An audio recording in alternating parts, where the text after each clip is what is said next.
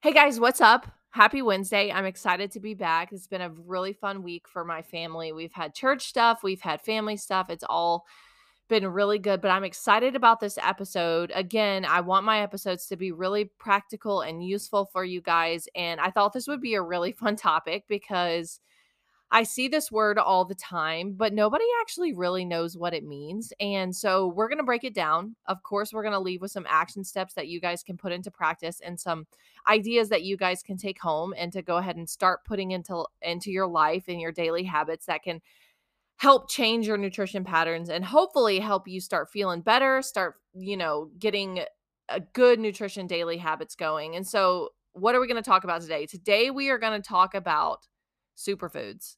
And while I can literally envision all of you rolling your eyes right now, hear me out.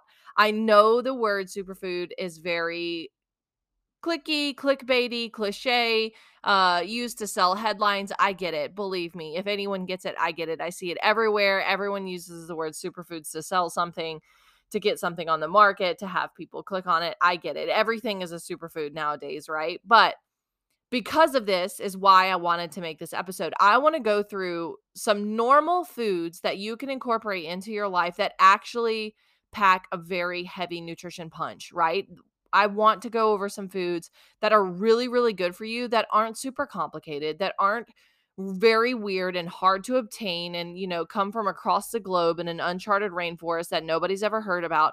Like, these are foods that you can incorporate on a day-to-day living. You can feed your kids. You can eat them normally and see a payoff. So, without further ado, let's get into this episode on low carb ketogenic superfoods.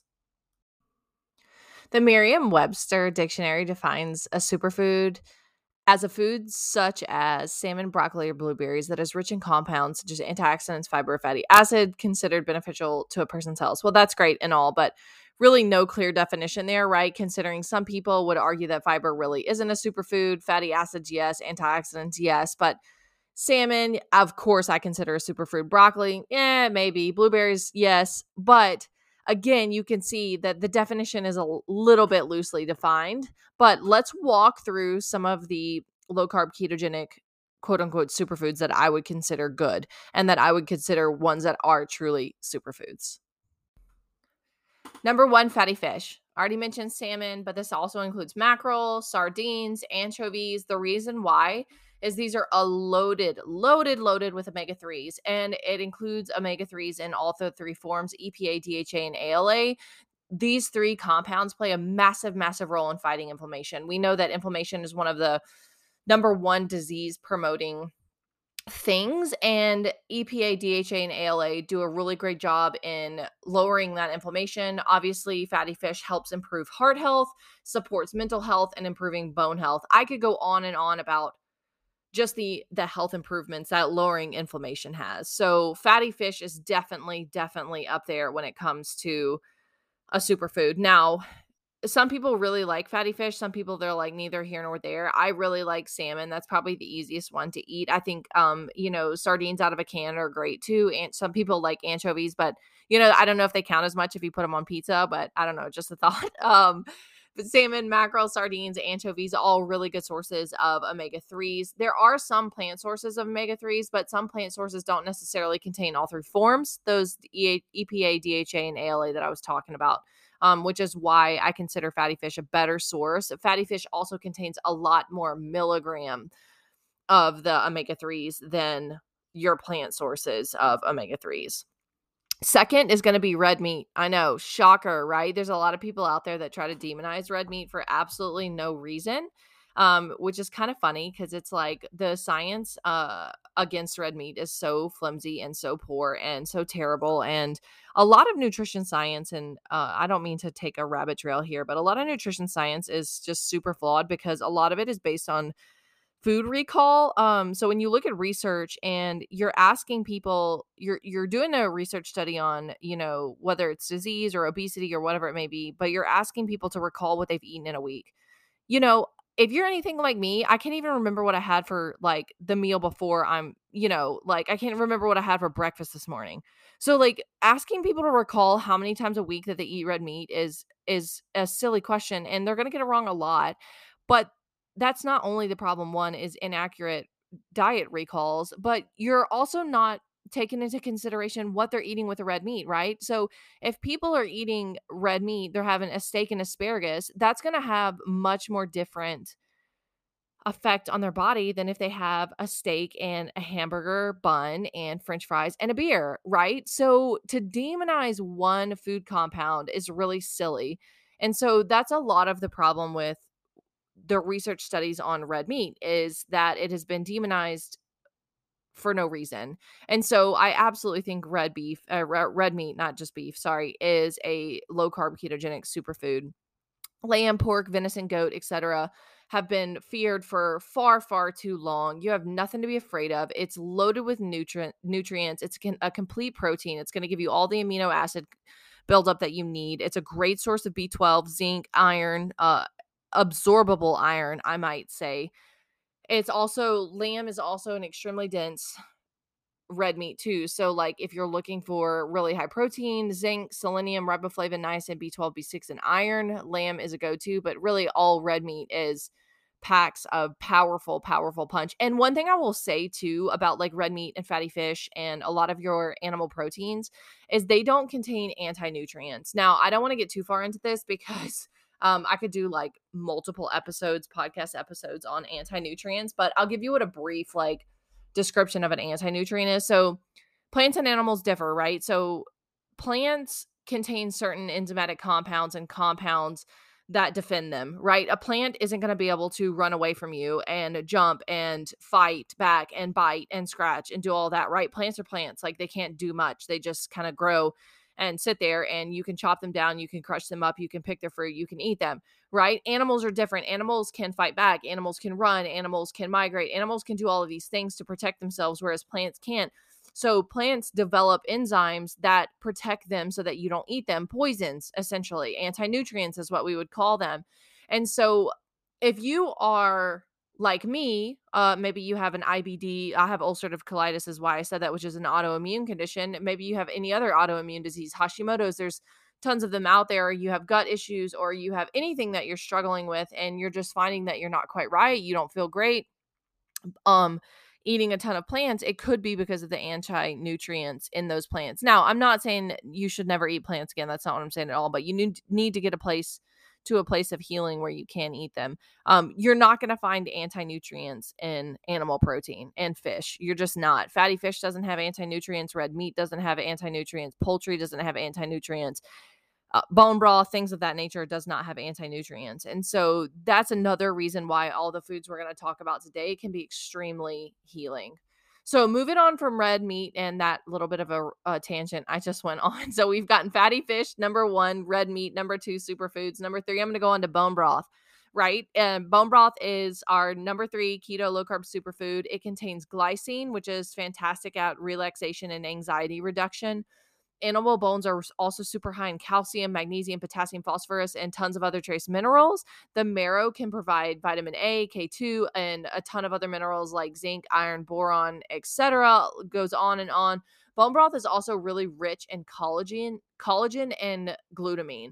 Glutamine is fantastic for gut health, and it is really, so is collagen, really.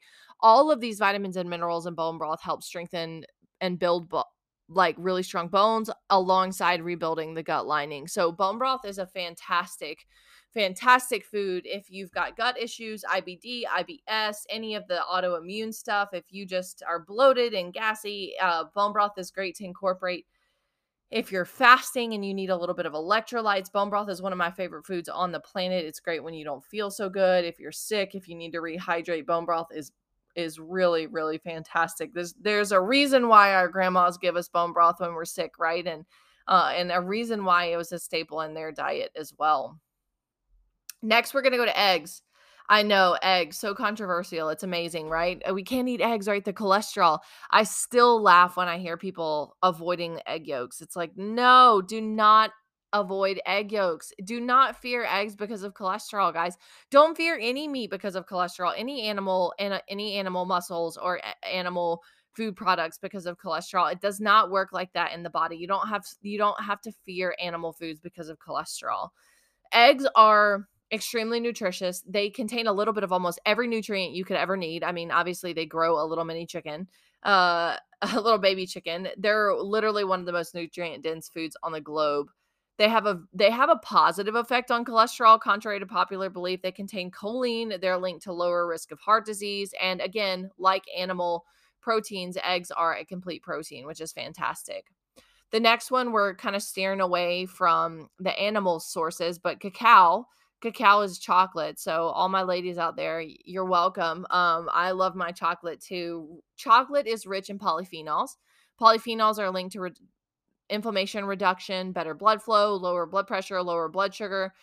Cacao may lower the risk of heart attack and stroke, can improve blood flow to the brain. It does a lot of really cool stuff. Now, the caveat to this is it doesn't count if you're eating it in, a Snickers bar, right? You can't have chocolate in combination with a ton of sugar and a ton of processed seed oils and think that that's going to be doing you a favor, right? If you're going to buy chocolate, I recommend just getting 80 to 90% dark chocolate. Get good sources of cacao and chocolate. Make sure you're not getting anything that's too processed and with contains a lot of sugar. But you can say the dietitian told me to eat chocolate. I'll take that. The next one is organ meats. So organ meats, I know some of you are cringing. These are kind of hard for me to incorporate too. I'm just going to put that out there, be completely honest. It's much easier to sit down and eat a steak than it is to eat like kidney and liver or heart. Now, I will say I grew up in South Mississippi, so chicken livers and gizzards weren't that hard to eat, but we weren't eating them the right way, right? We were eating them all fried up and it was fantastic. You don't want to eat them that way. Some easy ways to incorporate organ meats in your meals nowadays is you can grind them into ground beef. That's a pretty easy way. There's a really cool brand out there on the market called Pluck that they do organ meat seasonings where you can like literally season your meats and vegetables with organ meat seasonings. It tastes great. It's a fantastic way to get your organ meats in. Organ meats are just another fantastic source of vitamins and minerals and protein. A lot of organ meats are particularly high in certain nutrients like zinc and B vitamins, which can play a role in preventing Alzheimer's. They increase energy levels. They can do all kinds of interesting things depending on the organ meat. So that's another superfood that you should totally be adding. Olive oil. I know you probably could have guessed that one. Olive oil is like the classic superfood and one I actually agree with. In particularly, extra virgin olive oil stands to the top. It's high in monounsaturated fat. It contains a heavy amount of antioxidants. It's very, very anti-inflammatory. It helps prevent heart disease, protective against stroke, reduces the risk of diabetes, helps treat rheumatoid arthritis, and it tastes delicious, right? Who doesn't love olive oil? I will tell you though, just quick tip, when purchasing olive oil, you need to make sure that one, you're purchasing from a single source. So turn your olive oil bottle over, make sure that it doesn't come where it says like harvested or produced in Spain, Italy, Portugal, Morocco, and 5 different other countries. You want one country, right? You can pick your favorite and buy it from there. I'm absolutely not saying there's one better than the other. There's different flavors, there's different types of olive oil. Find your flow and go with it, but it is helpful if you can pick a single sourced olive oil. You also want to purchase olive oils that are stored in dark glass bottles. You do not want to buy olive oil that is stored in clear plastic containers. It can go rancid. It probably already is rancid. And then you just want to be careful with your smoke points with olive oil. And you don't want to heat it too high, but let's quickly run through these again. We've got number 1, fatty fish, red meat, bone broth, eggs, cacao, chocolate, organ meats, and olive oil. These are my list of low carb ketogenic superfoods. You can incorporate these. A lot of these are very high in protein, can even be the center of a lot of your meals.